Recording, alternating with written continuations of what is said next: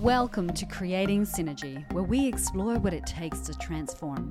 Whether you are transforming yourself, your team, your business, or your community, we'll connect you with insightful and challenging leaders who share their stories of successful transformations to give you practical ideas for your own journey. Join us for another insightful episode of Creating Synergy. Hey there, Synergizers. Welcome back to another episode of the Creating Synergy podcast. My name is Daniel Franco, your host, and today we have an amazing human being named Jo Stewart-Rattray on the show. Jo is a country gal at heart and has had over 25 years experience in the technology field, where she's worked in multiple industries, in multiple positions, and worked her way up into CIO roles and CSO roles, which is Chief Security Officer. She currently works as a consultant, helping her clients through strategic technological issues and opportunities, and attributes a big part of her success in technology and cybersecurity with her qualifications in education and management. Jo has chaired a number of regional and international boards and committees, and including some 7 years on ISACA's International Board of Directors, and is currently chair of its global women's in leadership initiative called She Leads Tech. She Leads Tech is on a mission to create parity between the numbers of women and men in technology.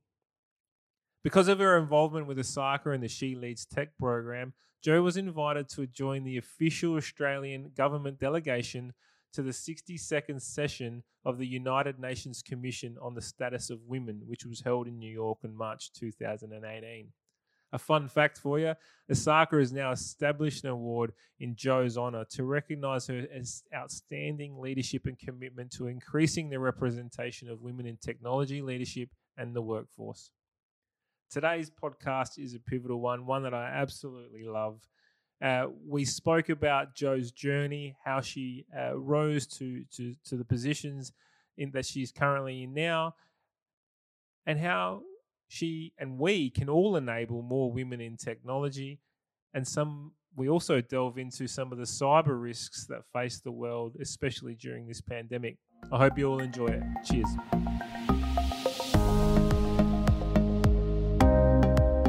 Welcome to the Creating Synergy podcast. My name is Daniel Franco. I'm your host. And today we have the beautiful Jo Stewart-Rattray, who is joining us. Thank you for being here, Jo. Thank you, Daniel. It's been a long time since someone said that. I'm very flattered. Thank you. Not a problem at all. Based on all of our conversations we've had, I've gathered a really great opinion of you. So I feel like I'm empowered to say that. Oh, thank you.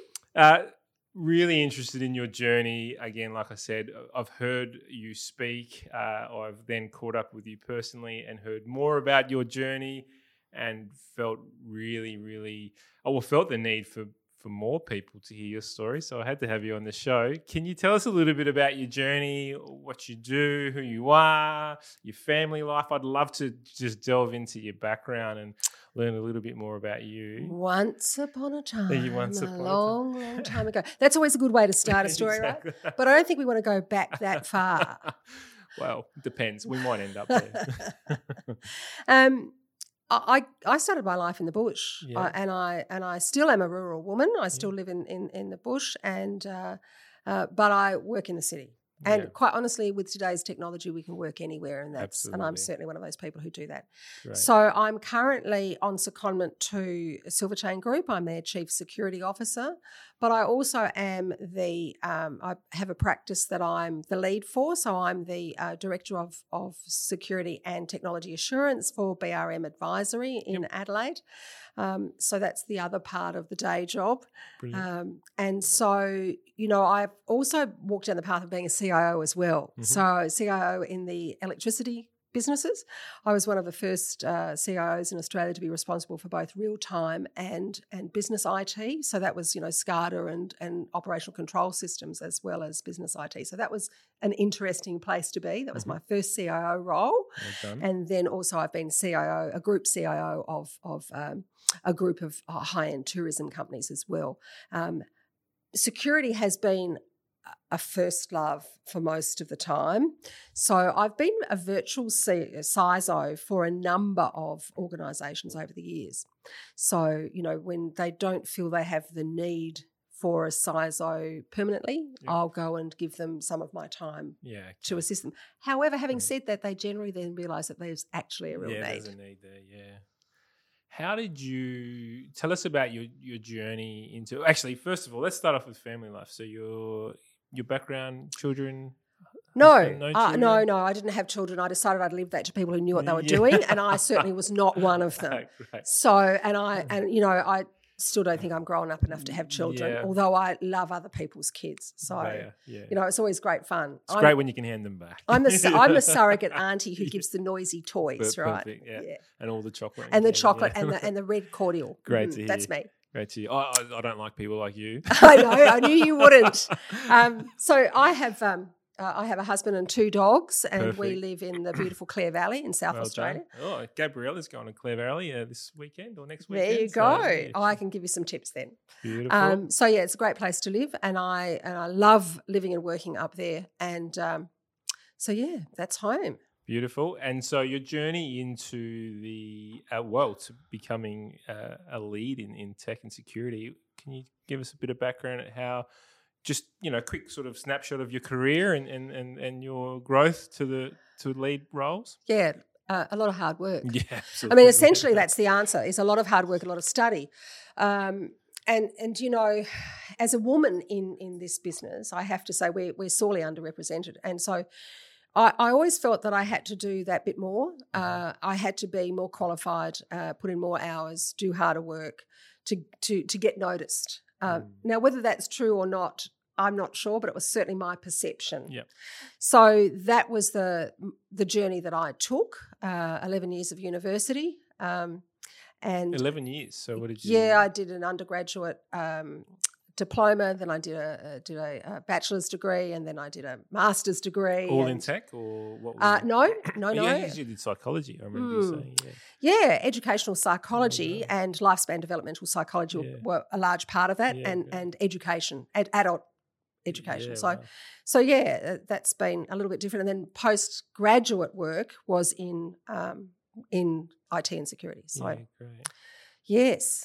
So you said. You just mentioned that the female cohort is underrepresented in the technology world. Why is that? I know you've done a lot, and we'll definitely delve into it. You've run a program for the UN in She Leads Tech, which is fantastic, and I want to dive into that story. But why do you believe it is missed or underrepresented? I should say. Yeah, why do you believe that?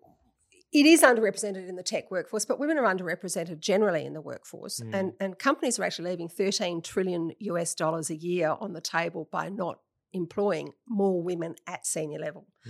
And that came from the Peterson Institute, so that's not a number that I've just pulled out of the air. Yeah.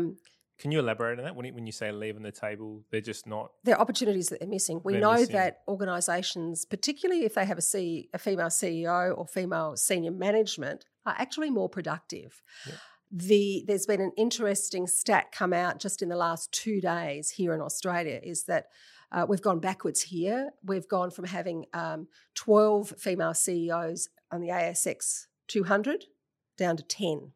Yeah, wow. So only 5% of CEO roles in this country are held by, in the ASX 200, are held by women.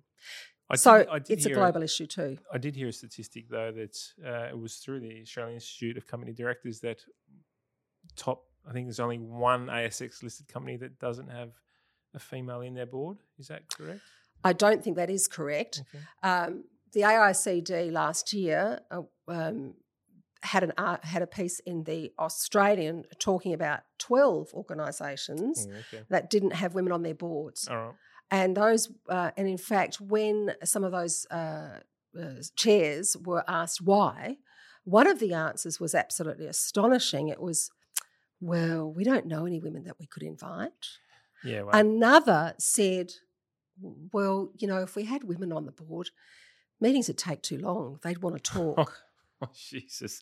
Yeah. So here we are. That was 2019, right? 2019, Yeah. that attitude is still pervasive. So I think that kind of explains why women are underrepresented. Yeah, right? I will go and research that because I'm quite positive. I'm a member of the AICD, and I saw an article come through that said something like that. So let's. Well, look that's into interesting that, which is because great. yesterday it was ABC yesterday, right? Yep. And it was it was CEO women. Yeah, were CEO. banned. So I'm talking board. I know, not, but yeah, CEO women. yeah. So, but as I say, that was from the Oz 2019. So yeah, have a look at that as well. I definitely will.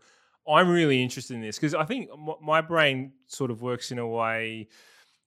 Well, if you look at historically, the heavy lifting roles are generally, the statistics around this, and I don't know, and I'm not trying to be controversial, but heavy lifting roles generally go to the male population and more, whereas the more nurturing roles are more you see more in the female population. Technology is neither or either of those. So I'm trying to understand, and I have two daughters, an 8-year-old and a 6-year-old, who are obsessed with tech. They love coding. They're into it, and so they're naturally drawn to it now. So I'm really interested. I guess there's two questions: why is there this gap when it doesn't sort of fit the general norm, I guess? And number two, with especially as a parent of two young daughters, I'd love them to grow in this world because I know how fruitful and enjoyable it could be. What are your suggestions? Let me take question 2 first. Yep. And let me say this to you. You need to do everything that you can to encourage them into a STEM career, into STEM study and then a STEM career. Mm-hmm. Because you just elaborate on STEM for us, for the people who might not know. Science, technology, engineering and mathematics. Beautiful. So it's also about the people that they meet. Do they meet other people that look like them? So women or girls who are interested in STEM. So that's the other thing. They have to be open to those people so they can actually see that there is a path for them. That's the other thing. Yeah, they are. I'll give you a quick story on that. It was book week a week or two ago, and my daughters kind of broke the norm a little bit. One went as Amelia Earhart, who dressed up as Amelia Earhart, who, for those who don't know, was the first female pilot to fly alone across the Pacific, and really a game changer in that sort of aviation world. And unfortunately was lost. I know. And so, but my daughter's got a little obsession with her, and my other daughter went as a neurosurgeon who took a brain into school in a lab coat. So for me, absolutely, that is the world that I'm really trying to push them into. Well, of course, aviation is about technology these days. Correct. And giving them the role models, I guess. Yeah. Let me just go back to the question that you asked me, though. It really is up to parents to encourage. A friend of mine in Queensland is very much involved in helping chart a path for and helping parents chart the paths for their kids into STEM, particularly young women, young girls. And he said that he's been coming up against parents who are actively discouraging girls from that career path because of lower salary levels than their male colleagues, and that's absolutely true. And the inequality that they face. But where would someone... You're going to say, but why? Well, why? But why is, I guess, the ultimate question. I guess it's a closed viewpoint, though, isn't it? I mean, you're not really challenging your children to break boundaries and well, that's true. Challenge the norm. I always say that yes, people have asked me many times, have you come up against the glass ceiling? And I've said, no, it's not a glass ceiling. It's a granite ceiling. Yeah. Because my dad was a builder, he taught me to use a jackhammer early in my life, so all good with that, right? But you have to crack through. You absolutely do, because women do think differently, and that's an absolutely positive thing. We need the synergy of the different thinking approaches, right? That diversity of thought is really important in leadership. And so it's my belief that we should be encouraging our kids, our daughters, to crack through that ceiling. The next generation, yeah, absolutely. It's not just the next generation. And beyond. It's beyond that, right? Yeah. As far as I'm concerned, it's about helping young women who are already entering the workforce all the way down to kids at school, right? To me, it's about cradle to grave, Is it a matter of time before we see parity, or is it like, how does it? Yeah, I can tell you about that. According to Ernst & Young, they say that it's about 80 years before in the tech industry in this country we see parity. If we look at the United Nations, the Secretary General at both the 2019 and the 2020 opening statements for the Commission on the Status of Women very clearly said that he was not prepared for his granddaughters' to have to wait that long before parity across, employment types across the world. Now, that's 200 years if you add all of that together. Yeah. So they're the numbers that we currently have. That's frightening. It is frightening. So going back to the question, what can we do? Is just encourage? Is that your... I think each one of us can make a difference. It's about changing the thought landscape, right? And we can all make a difference in small ways. For me, I always say, we each have our own sphere of influence, and we need to make those changes in our own sphere of influence. Start people thinking about equality. And by doing that, it's like if somebody says to me, oh, it'd be 15 man hours in that job. No, it'd be 15 staff hours in that job, or resource hours in that job, or manpower. Yeah, language is pretty... Staffing levels, right? So it really is about making those small changes. And you lump all of those small changes together and you have a massive change, right? So, and calling people out if the behaviour is inappropriate and inequitable, that's the other thing. Whether it be a male or a female, you call that out. I was in a meeting not that long ago where a chief finance officer and myself and two other women and a consultant were sitting around a table discussing an audit that was coming up and how it should be approached. The CFO just looked at his deputy and said, oh, well, you won't have to worry about this. You'll be pregnant again by then. Now, that is just totally inappropriate. I just looked at Gabby's face and it was... Yeah. I think mine went the same. But it's true. So, and that was in 2018, right? 2018. So we're only talking 2 years ago that happened. And I hear that kind of happening. I called it out immediately. Yeah. I called it out and said, I'm sorry, that's inappropriate. Congratulations for doing that. That's good. Exactly. I mean, I could have lost my consulting position as a result of that, but who wants to work in that kind of environment? I mean, you live to your own values, right? Exactly. So. And I think that's what leadership is about too. You have to be authentic to your own values, right? Absolutely. And so my value was don't take that. And so that's why I say we need to be making that kind of difference. So can you just go, this is an interesting story. Your response, how did he take that? He was stunned. He looked at me and went, what was wrong with that? Yeah, wow. He also... So the lack of self-awareness. Absolutely. And situational awareness too. Same person, different scenario. I was talking with a couple of guys in the team that I was helping build for this organisation, and two older guys, great professionals, great with what they did, and CFO walked in and said, I suppose you three are talking about nursing homes given the age of these two. Oh, Jesus. And pointed at the two guys, right? And I just looked at him and said, you're in the same, I couldn't help myself. I said, you're in the same age group, so I don't think this is a discussion that we really need to have, do you? I don't think it's appropriate. Wow. But I called him out. I probably shouldn't have said you're in the same age group, but I just couldn't help it, Daniel, because to me it was inappropriate. Fire sometimes. It was just inappropriate. Yeah, no, it's not a... So there are people out there with those kind of attitudes that are offensive in the workplace to have to deal with that. Does that attitude... Do you think that attitude is getting weeded out though? I'd like to say it is, but it's not. I was in Ireland and I was conducting a panel at a conference on just this kind of topic. And we had men and women on the panel. We had young women, older women, young men, older men. It was a really good panel and I was moderating it. And so there was a young woman who was doing I was coming to the I think she was just beginning her second year of her comp sci degree at the University of Dublin, so a very prestigious university. And so I was asking her, what made you go down the tech path? And she said, well, I had 5 brothers, and my 5 brothers were, into coding early. And so they were coding all these games that were sort of warrior type games. And she said, I loved the idea of coding and I loved getting into it. But she said, I didn't want to be blokey. I wanted to be able to create something for other young women that would attract them to coming into the world of gaming. Build the product you want to buy. Yeah, correct. And that was her attitude. And so she was fantastic.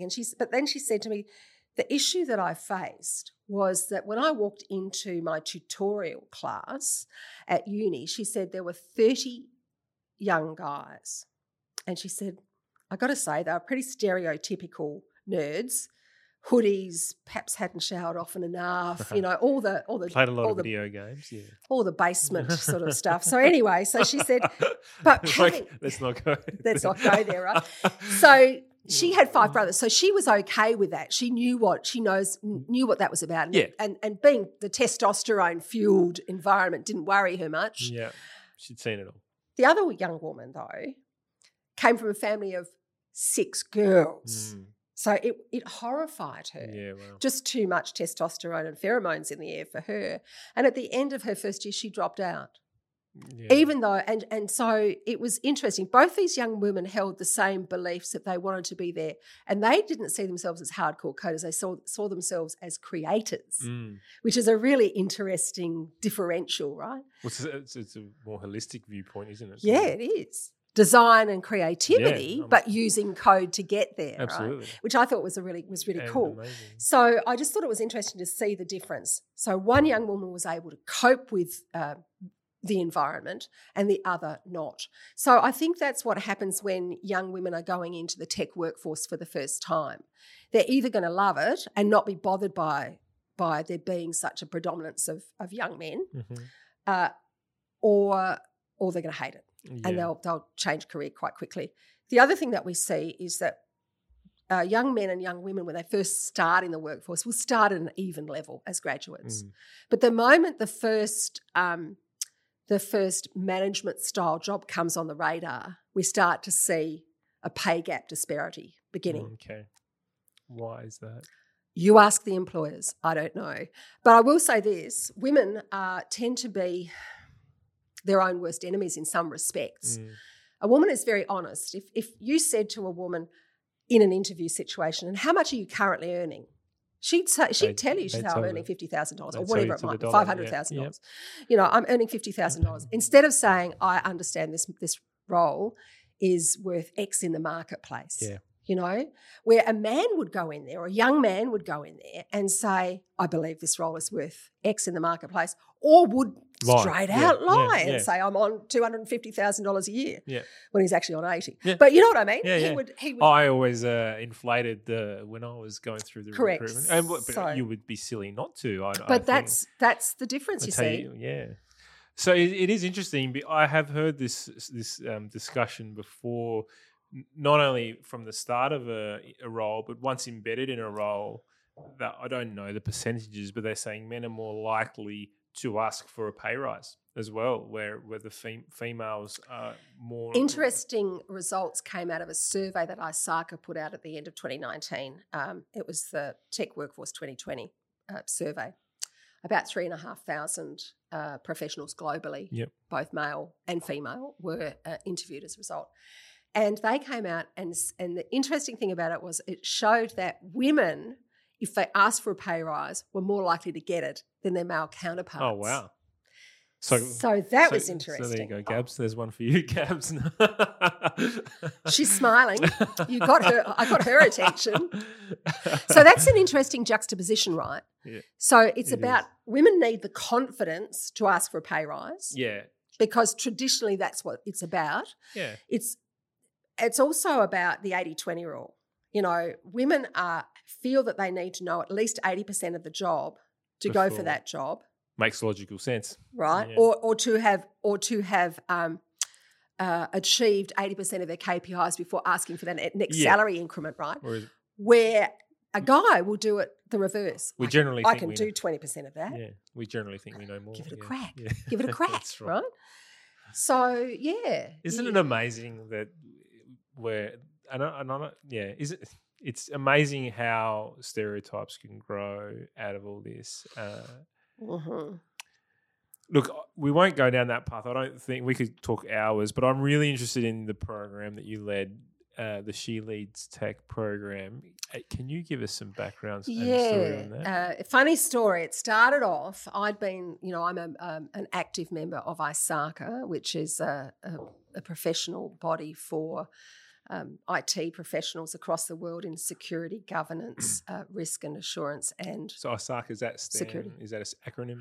Used to be an acronym. It's no longer It's an no acronym. longer, so It's just ISACA. Yep. We have about 150,000 members in just about 200 countries around the world. Right. So a large organisation. I'd been saying for years that we didn't have a women's program because, again, highly male-dominated association, really needed to see some exposure and like faces, people who looked like me, right? So God help them, but close enough, So the more of them around, the better we are, Joe. I think definitely there's some female absolutely faces. So I was sitting on the International Board of Directors, which I had the great privilege of doing for 7 years, and I had made this statement over and over again. We need a women's program. We need a women's initiative. What are we doing for our female members? How are we encouraging females to join the association, let alone the profession? And so I was sitting in a boardroom in Brussels in June 2015, when they're giving out portfolios to the board members. So far, my name's not been mentioned. I'm going, yes, a year just being a board member. How nice. And then the Chief Knowledge Officer stands up and chatting away and this is going to happen and that's going to happen. And by the way, there's a brand new initiative and we're giving it to Jo Stewart-Rattray. Thanks for filling me in. Ron, what would that initiative be? He said, it's the women's initiative. That was it. That was all I had, was you're getting the women's initiative and you got to make it work. I'm going, oh, excellent. Thank you. Yeah. So deep end. Yeah. Mm-hmm. Yes, water, deep end, you're in it. Yeah. So that was in June, and then in September of the same year, we kicked it around with the CEO, what we're going to do about it, how we're going to move forward. He'd employed a fabulous woman to come on board who specialised in getting programs off the ground and also finding funding for those programs. So she came on board and she and I met in Washington, D.C., and I have to say, hit it off like you wouldn't believe. Just 2 peas in a pod, blah, blah, blah, blah, off we went. And so we began to craft this initiative. And so we had to give it a holding name while we were thinking about it, So we called it Connecting Women in Technology, Women Leaders in Technology. Much too long, much too wordy, but we had to come up with something just to start it off. And we needed to find out from our membership whether they really wanted this, because we're not going to go out and spend membership money if they don't want it. Yep. So we had a networking event at a security, really in-depth sort of security nexus event in Washington, and it was a women's networking event, and we were stunned. It was completely sold out, this networking event, and there were, for the first time ever, this conference had 30% female participation. Okay. Now, whether it was because we posed the question about networking, women's events, women's initiatives, I don't know. But all of a sudden, we had these, all of these people turn up, and the networking event was fabulous. And we just said we wanted to run some focus groups and to talk to women about the issues that they faced in the workplace, how we could help them as an association, etc.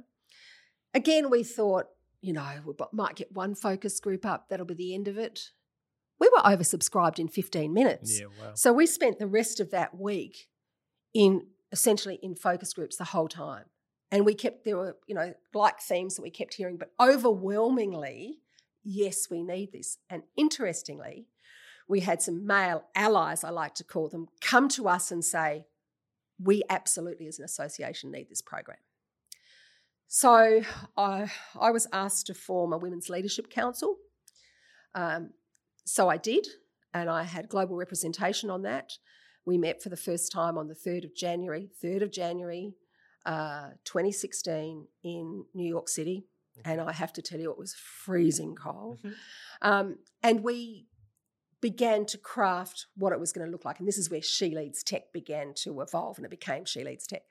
And, so we were looking to engage, and we were talking about not just engaging women, but engaging our male allies as well. So we wanted to engage. Clearly, we needed to empower. But what was going to be the third E? So a colleague and I were sitting in the lobby of the hotel after dinner one night, and we were determined we were not going to bed until we had that third E. So a couple of glasses of red, Australian red, later. That's the best way to come up with a decision, isn't it? Both sitting there. We were quite near the elevators. Yep. And all of a sudden I heard the ding, and Tara and I both looked at one another and went, elevate. Yes. So there was the third E. Well done. So it became engage, empower, elevate were our three. Brilliant. So that's our catchphrase or tagline. So from there we began to craft what this would look like. And we definitely there needed to be education involved with it. So own time, own place, anywhere kind of webinars and educational opportunities for women, particularly if they're out of the workforce doing the most important thing that women do in their lives, to have babies. They need to be able to be kept involved, because we know that's when we often lose women during that 12-month period in Australia. Yeah. Really important. So we had those kind of opportunities about, we were going to develop those kind of opportunities. Very practical stuff like how you find your voice if you have to speak to senior executive or the board, and all kinds of stuff like that. Great. So that's one part of it, that whole education and awareness. About also forming global alliances with other organisations that are like-minded, because ISACA was a bit late to the journey, right? So we did that. Also looking at preparing to lead, so preparing women to be leaders. And that would be, depending on where you are on the journey, you might be an aspiring leader, or you might actually be in leadership, but you want some tips and tricks. We also wanted to showcase women and tell the stories that women had, both positive and negative stories. So I had the very great privilege of rolling the program out personally with my staff colleagues to 16 countries. Well done. Including 3 African nations. And I have to say, some of the stories we heard in Africa just absolutely stunned us. Yeah, we'll leave that for another podcast. I think that's a whole other podcast by itself. Last time when we spoke, you mentioned the story of the UN and when the decision was passed. That gave me goosebumps. Can you elaborate on that story again? Sure. I was... It goes back to She Leads Tech. Yeah. I was hosting a She Leads Tech event in Canberra, and I had a boardroom full of amazingly quite high-profiled women, and we were talking about where we thought She Leads Tech could go. And I talked about that notion of global alliances with other organisations, like-minded organisations, and I just said, off the cuff, one of the organisations I'd really like to get my feet under the table with would be UN Women. They operate across the world. They're in the third world. They're in developing nations. They do some really incredible work with women in the equality stakes, and this would be a great place. And I'd love to meet the ambassador for women and girls.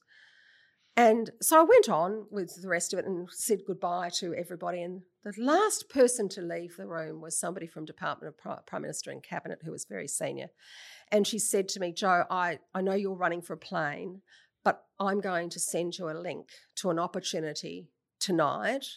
You'll only have a couple of days to do something with it, but I actually want you to put your hat in the ring for it. So I said, sure. And of course, flew home, didn't think anything of it. Standing up. Say yes to everything and then figure it out. Yeah, figure it out later. Exactly. I'll work through this. Anyway, so I stood up, turned my phone on, and there was a ding. And I went, oh, it was from her. And sure enough, there was the link. Oh my gosh. So I'm standing there in the aisle of the aircraft, and I'm looking at this link, and I click on it, and I start to read it and I'm going, oh my gosh, I can't do that. Yes, I can. All the things I tell women that I mentor not to do, but I'm going, I can't do that. Yes, I can. No, I can't. Yes, I can.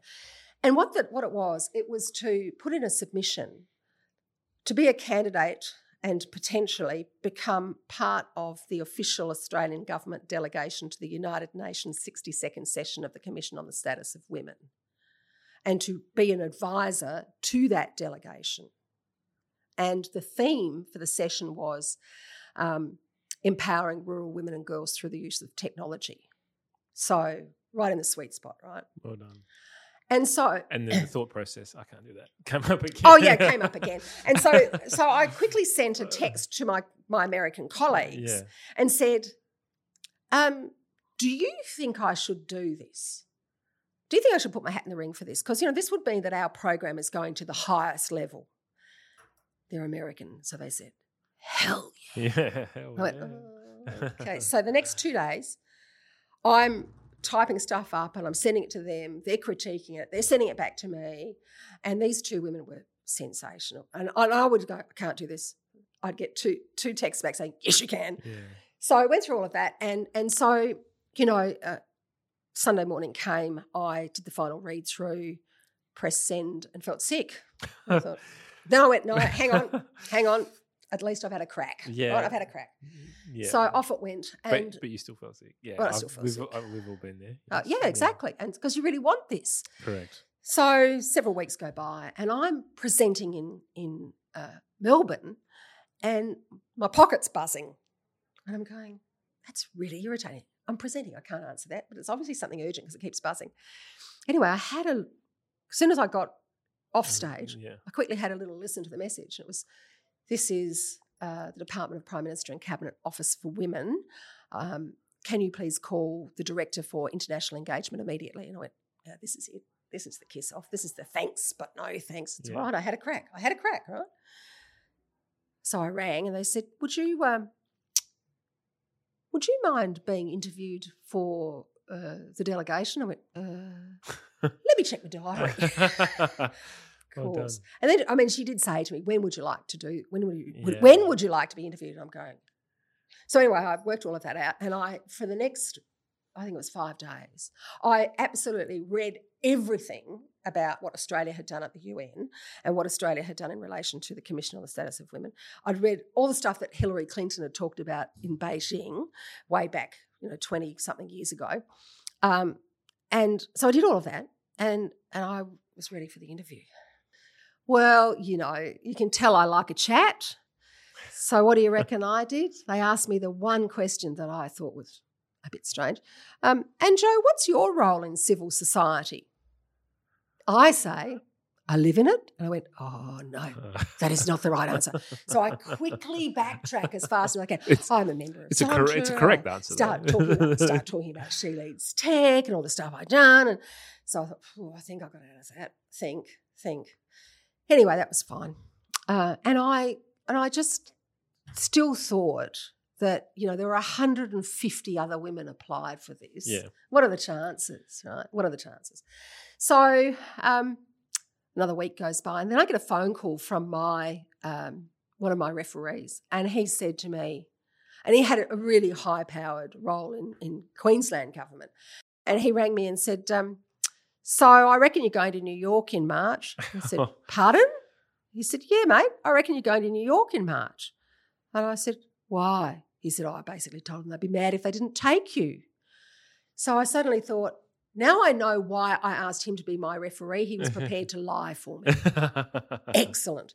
So anyway, we don't cry in security, but about a week later I get a phone call from Department of Prime Minister and Cabinet, and they said, so you're prepared to go to New York in March? I went, let me have a think about that. Yeah. Where do I sign? Of course I said yes. And then I got off the phone and I did. I burst into tears. I couldn't believe it. We don't cry in security. What am I doing? But it was just such an emotional feeling to realise that I was going to play a part in hopefully making a difference for women and girls in 193 member states. Yeah, it's amazing. It's your purpose. It's the reason why you're here is to make a difference, isn't it? Well, that's right. And so it was, and I decided when I was 7 years old that I wanted to go to the United Nations and that I wanted to make a difference for other people. I don't reckon I was 30 until I knew what the United Nations was. No, I'm at least 30. But 7 years old. Were you a bit of a slow learner, were you, Daniel? I was in front of the computer games. Yeah. It was because a huge Audrey Hepburn fan. And I'd seen a movie where she had been working at the UN. And I thought, there she is. That's what I want to do. That's what I want to do. So that was the story. Well done. So I got there, and then the work began. And so what's the result of your program? How did it go? That piece of work was the most amazing and very intense 2.5, nearly 3 weeks. And we did make a difference. We actually got 193 member states to agree to the position that we had put forward. And so that was astonishing. It's something that you don't ever think is going to happen, because if there's one clause not agreed to, you have no agreed conclusions for the next 6 years. So 193 signatures. It's a lot. Yeah. And so, we talked about everything, some curly issues that face young women in many countries. Things like they can't go to school for 1 week a month because there's no proper sanitation for them. The availability in some countries of sanitary products for women is small to non-existent or very expensive. So all of this plays into some of the things that we had to discuss, because we're looking at the equality for women and girls. So we need to make sure that they have equal opportunity, right? And so that means addressing these issues. And what stunned me was that some of the people who stood to speak on these subjects were often men, because they recognised how hamstringing this was for young girls and women. So I was really blown away by some of the diplomats. So we made a difference in a lot of ways. And, of course, the use of technology is one way that if a girl can't go to school for that period of time, at least she could work. Yeah. Women can also connect with their market if they're a young entrepreneur, for instance, or not even an entrepreneur. Because one of the things that you see in nations like Africa, for instance, you'll see that there are not a lot of what we call real jobs.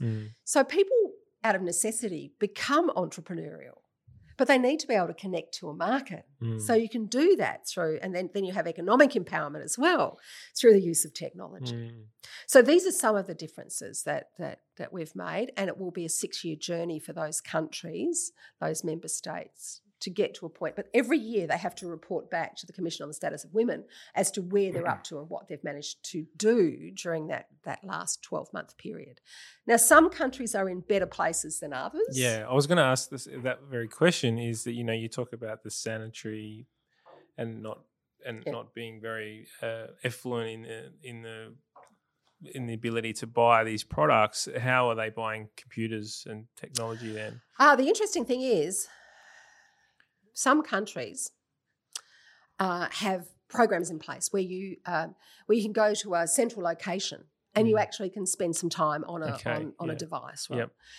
In others, there are programs available where you can borrow a laptop, or you can, so there are ways around this, and it's about, some governments are putting this stuff in place. The other thing, some countries are actually really connected, much more connected than we are in Australia, for instance. I was surprised at some of the African nations where the whole of the country will be connected, has connectivity, and that connectivity is free to the citizenry. So that's a very different situation. It is. Brilliant story, Jo. Thank you for sharing that. I'm really interested in, again, your role in security. We had a networking event not long ago where you spoke at very well, I must say. The interest for me, we had some really great conversation in the room. The interest for me, moving away from the She Leads Tech, but more now into business and I guess COVID is playing a really big part in the security measures, and everything's gone online. So therefore, things are getting attacked from all angles. what role are you playing within the Silver Chain Group at the moment in that, and what is your advice for people in security? I guess it doesn't seem to me like everyone's taking this seriously as they should be. I think you're right. I think there is some a bit of complacency in some instances. I have to say that we have at Silverchain have certainly seen an uptick in phishing scams, for instance, but not to the degree that we see in other organisations or indeed in other places. You know, the US, there was a statistic saying that the uptick in phishing scams had been up to 350% during COVID. Can you just explain phishing scams again? Sorry. All right. So a phishing scam is an email scam. Yep. Essentially, you know, it's usually click on this link, or else if you don't click on this link and give your details, then it might well be your credentials. What if you click on the link and they're not asking for detail? Is there the fact that you've clicked on the link verifies the email address, just for a start? Okay. Yep. So and then is there an opportunity if it takes you to a website that website is? If you click on the link, you quite often one of the classic scams is from a bank. It looks like it's from a bank, and the bank is saying, if you don't do this right now, your accounts are going to be locked. And so, you know, people panic and go, okay, fine, I better do that right now. And so they give all the detail of their account details and all of that.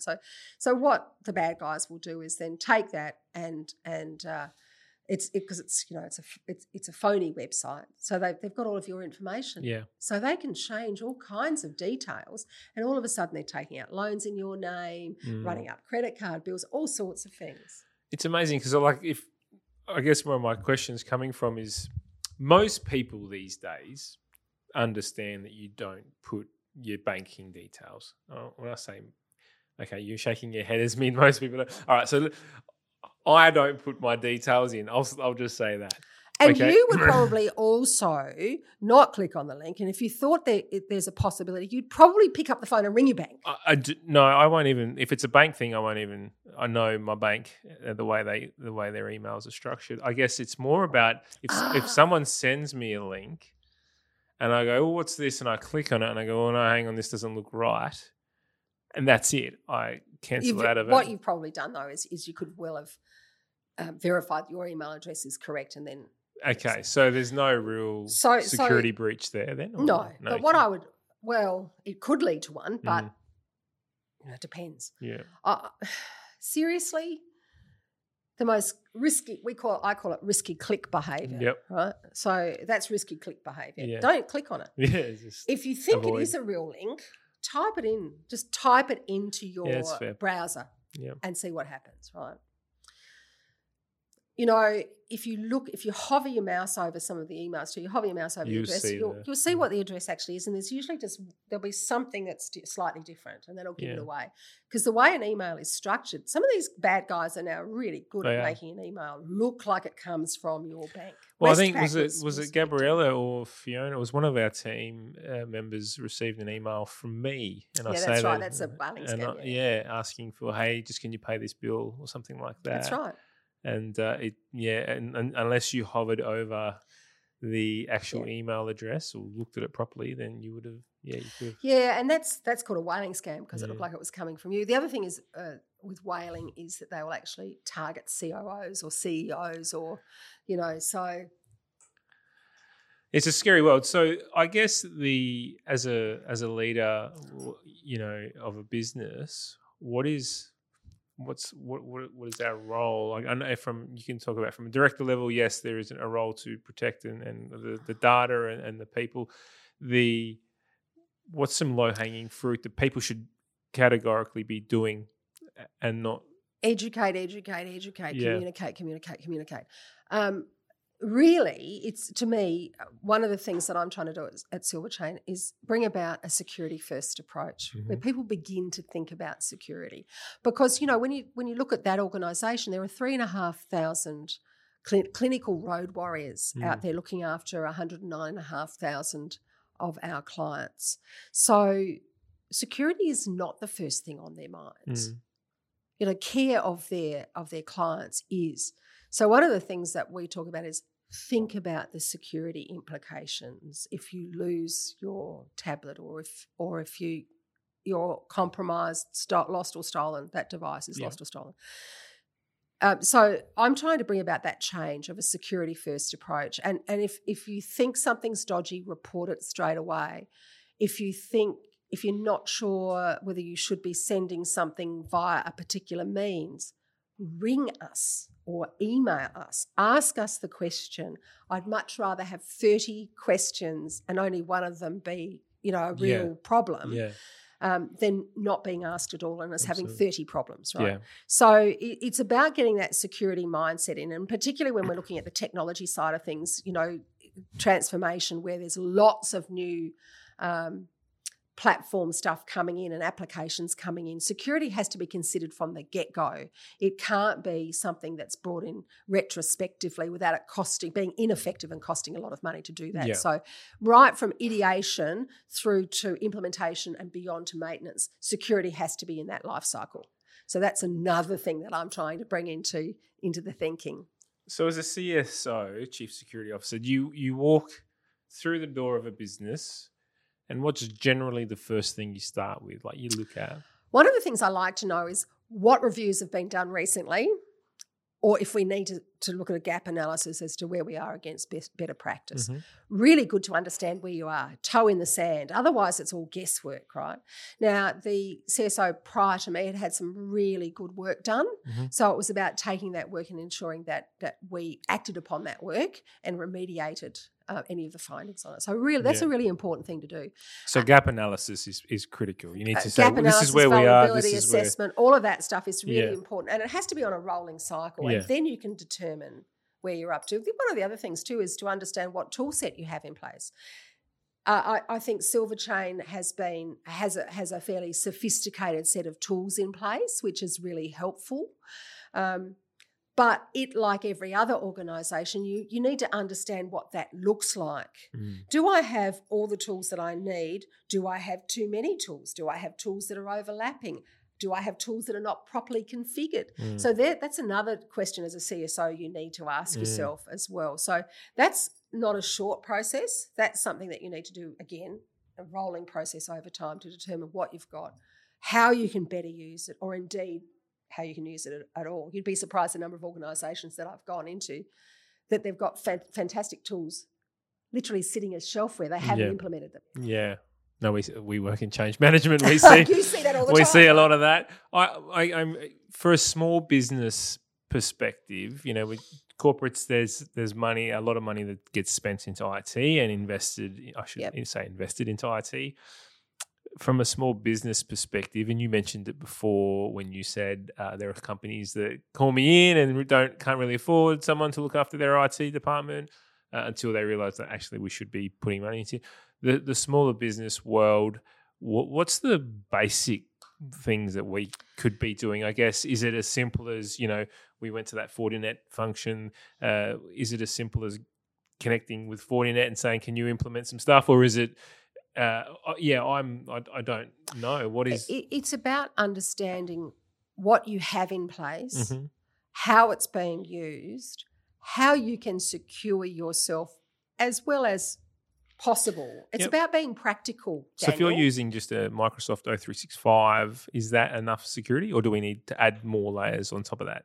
Yes. Okay. So what does that look like? Well, again, depending on the kind of organisation that you are, as to the security design that you will look to have. But one of the things that you need to make sure you do is think about the information that you're protecting. Mm-hmm.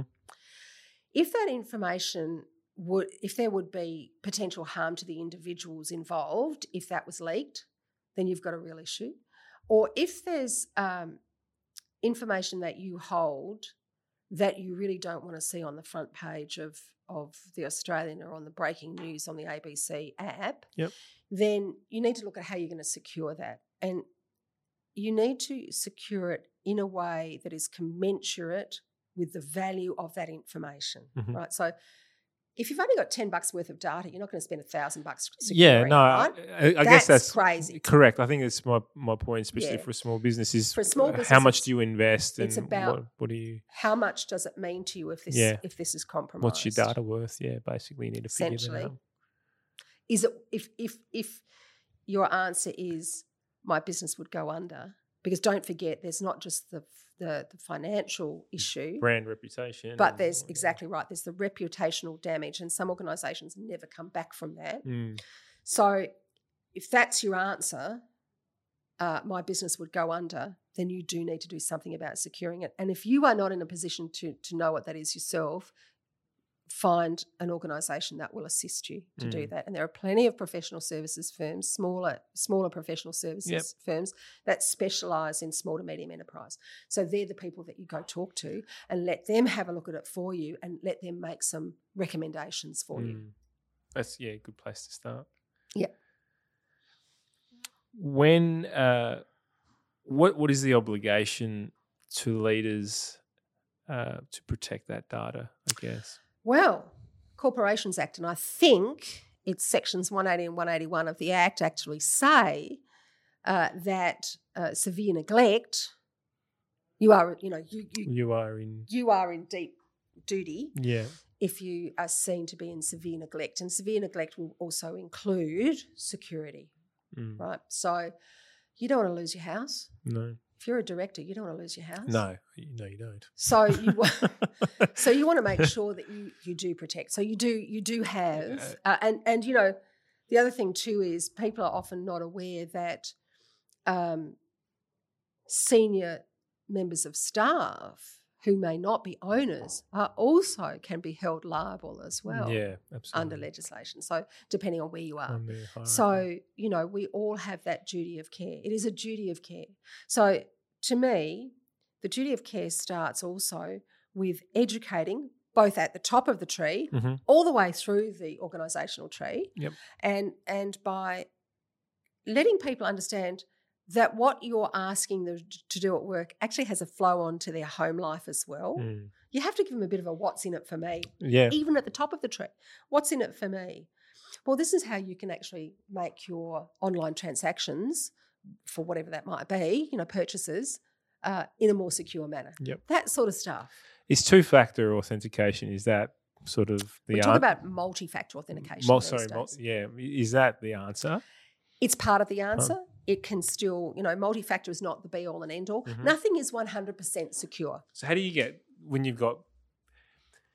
if you can just sign in with an email and a password, most people are pretty used to that scenario, right? You start adding multi-factor authentication. But it's easy. It is easy, but there are a couple of ways of doing it, right? Yep. Some of you register your users with a particular authority, say, for authentication. Yep. And once that's registered, that will be part of the single sign-on factor for everything that they do. Yeah, okay. Yes. Or the other thing they'll do is it will just ask you to verify. And there's just a little app on your phone that you just go, oh, hang on, I have to have a look at that for BRM Advisory or for Synergy IQ. I just have to quickly have a look at that. And it will give you 6 numbers and you just quickly put them in. Yes. So I've worked with someone before that refused to download that app.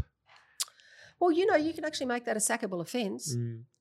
I guess that's where I'm going with it, is how serious is security that it becomes mandatory. You don't sign this on? Yes. Yeah. If you have the right policies in place and people have to sign on to those policies, an information security policy and an acceptable use policy would be the absolute minimum.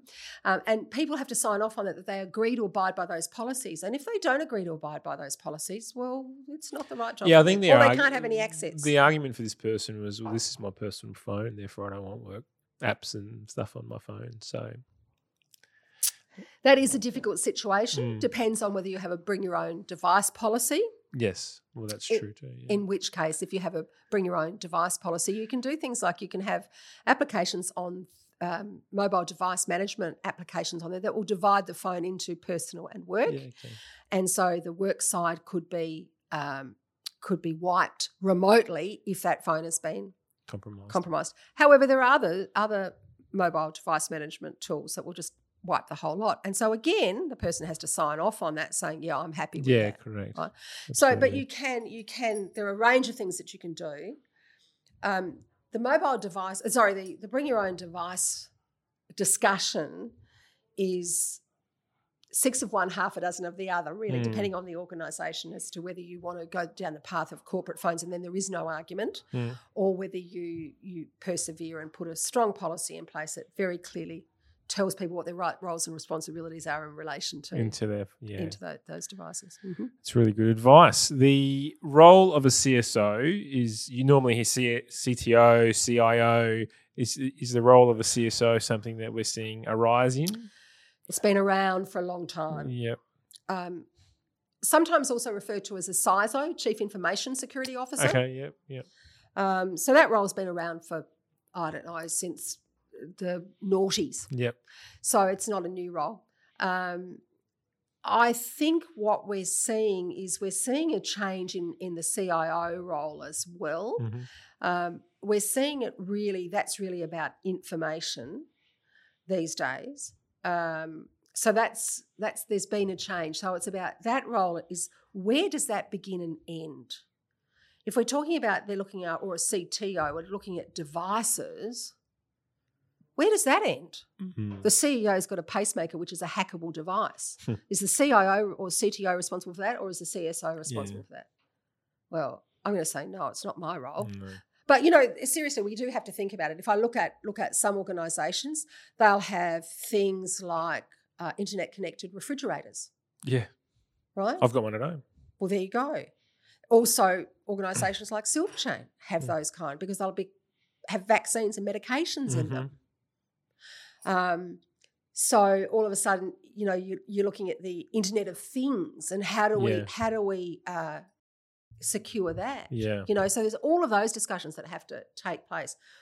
So you actually have to ensure that you do put a parameter in place for the role. Otherwise, all of a sudden, you're looking at a whole range of different things, because these days, information security or cyber security is definitely converging with physical security. I have responsibility for CCTV, the security thereof, not the placement thereof. That's facilities responsibility, but it's definitely the security of them is my responsibility. Intercom systems, whole range of stuff like that all would never have been in the bailiwick of the CSO years ago.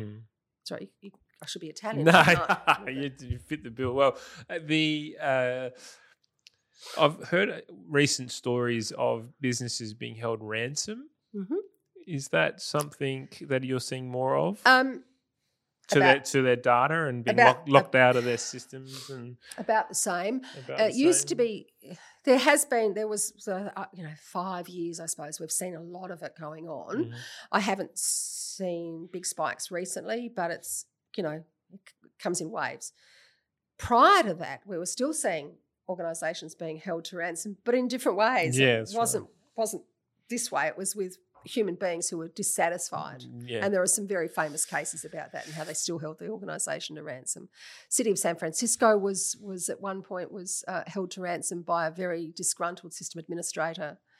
Mooloolaba Water was some years ago, again by a very disgruntled individual who ended up by letting some wastewater into the drinking water system, all sorts. So that there's all kinds of ways that it's been done over a long period of time.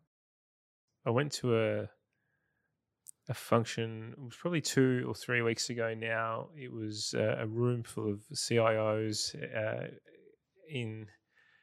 who were discussing the future of technology and what that looks like, and how technology is now becoming more integrated with the consumer than ever. What role does a person like yourself play in protecting the consumer's data versus the internal people? Like, is there a fine line, or it's the whole sort of piece? There's a great quote from Alvin Toffler, and it's something along the lines of, is there any difference, or is there any difference between technology and magic? And we're getting to that point. It's a very old quote. That quote goes back to the 70s, I think. we're getting to that point. Again, I have to ask the question, are the consumers my concern, or is it my organisation that's the concern? It depends on the organisation, right? Well, I guess that's my point, is that let's use South Australian Water, SA Water as an example, who have pretty much everyone in the state on their books. They've got all their banking details, personal details, addresses, everything like that, phone numbers. They have a duty of care. They would. The moment that you hold that kind of information, you have a duty of care. Yes, absolutely, you do. Because if that is compromised in any way, shape, or form, you're on the front page of not just the breaking news and the ABC app, right? Agreed. So my question around that is, where's the fine line between internal data and external data, or is there a line? I think what's happened is we used to be really concerned about protecting our perimeter, right? And the perimeter was very, very clear. And, we were talking about firewalls, and we're talking about DLP and all kinds of things around to protect our perimeter. What we are talking about now is not protecting the perimeter, but protecting the data for which we are responsible. So that's what we need to do, right? And so absolutely, that kind of data we are responsible for. And the moment that you hold, for instance, a credit card details, you're subject to the payment card industry data security standards, which is a whole other world of I was going to say pain, that's probably unfair, but there are a whole other range of controls that you suddenly have to be mindful of as well. So SA Water's not going to get away with that, but if I were a small organisation, I would try not to hold that data, because the moment I hold it, I'm responsible for it. So that's easy if I'm trying to get payment. If I've got a Square reader, even if you're a very small company and you've got a Square reader, and that goes straight through, I'm not holding any credit card detail, I'm just flicking that straight through to the bank, right? Yeah.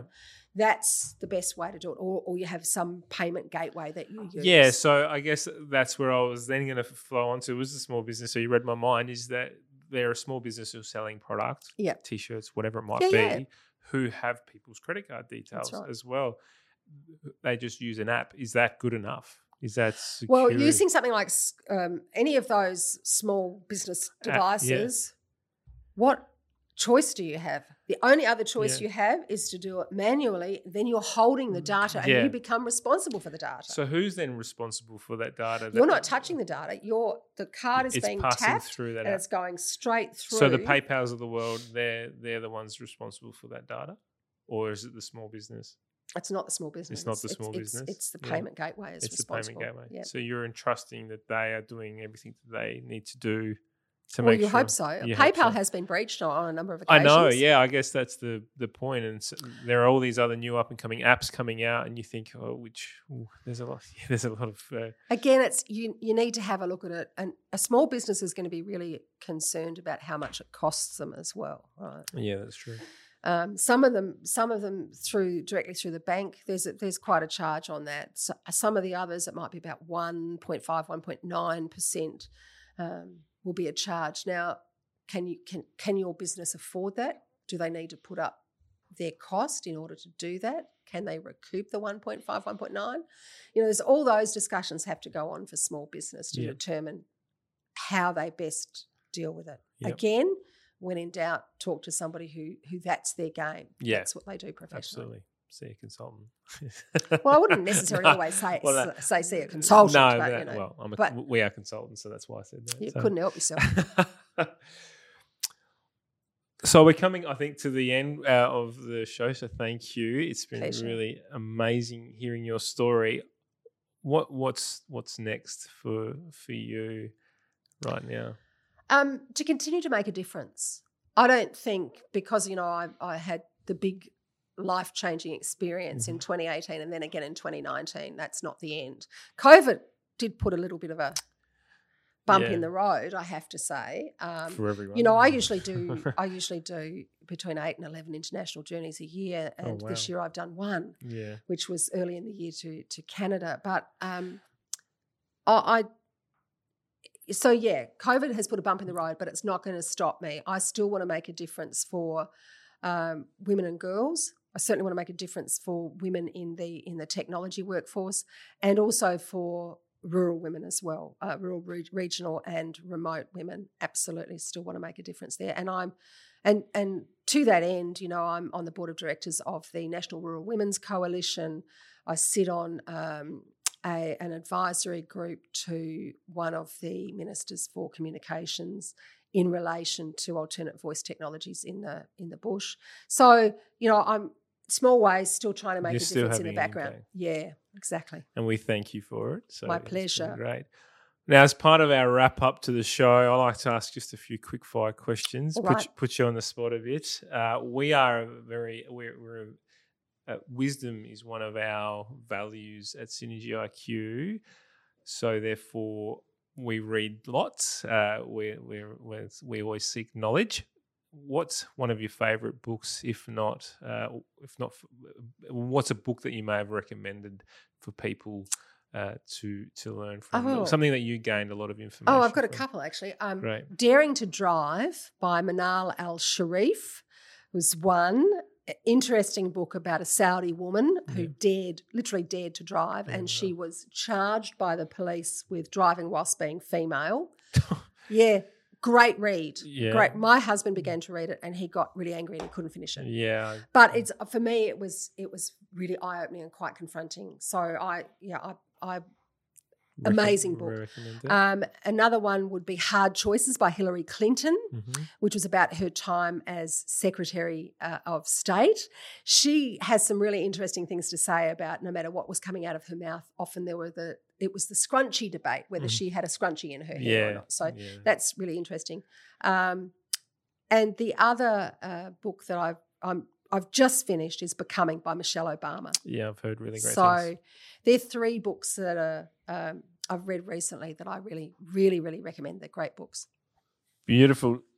What's one piece of advice that you were given that stuck with you? It's my motto, and that's dream big and believe in yourself, because you can do it. Brilliant. Great message. So a bit quirky question now. If you had a time machine and you could travel anywhere to any time, where would you go? Oh, gosh. I'd go back to earlier in my life, and there's one of 2 things I would do. I would either become a UN peacekeeper, because female peacekeepers make a difference in areas of conflict, huge difference, or I would have become involved in international engagement and become a diplomat. Brilliant. If you had one superpower, now you already have one for the work that you're doing, but I guess if you had one Marvel type superpower, what would I just want the cape. I want the cape. You just want the cape. I want the cape, and I want that cape to be able to wrap around young girls and young women, and give them the equal opportunity they deserve. Brilliant. And just to finish off, one of my favourites, do you have a dad joke?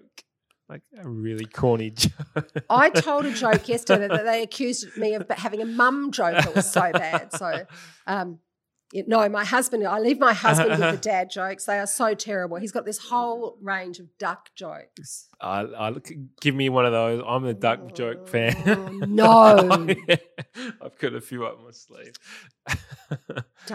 Duck goes, no, I can't even remember it. They're so terrible. I'm not going to tell you. I can't tell you. They're too terrible. You get him to call me. Yeah, I will. They always seem to start off with a duck goes into a bar. Yeah. That's all I remember. Yeah, that's it. So nothing else? No other jokes? Nothing you can... No, I don't do jokes very well. I always remember the punchline but not the joke. Yeah. So you're the one that spoils the joke. I try not to, because yeah. And somebody will get halfway through the joke and go, I know that joke. Yeah.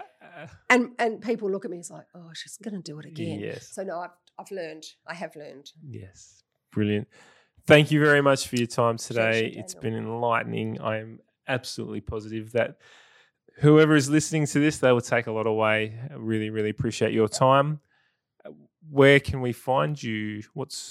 link in with me. LinkedIn? Yeah, I'm on LinkedIn. I'm all over LinkedIn. Yeah, so Joe Stewart Rattray, you've got a website too? Or not? No, you got the BRM. BRM Advisory. Advisory.com.au. or as I say, go to LinkedIn. LinkedIn, you'll find me.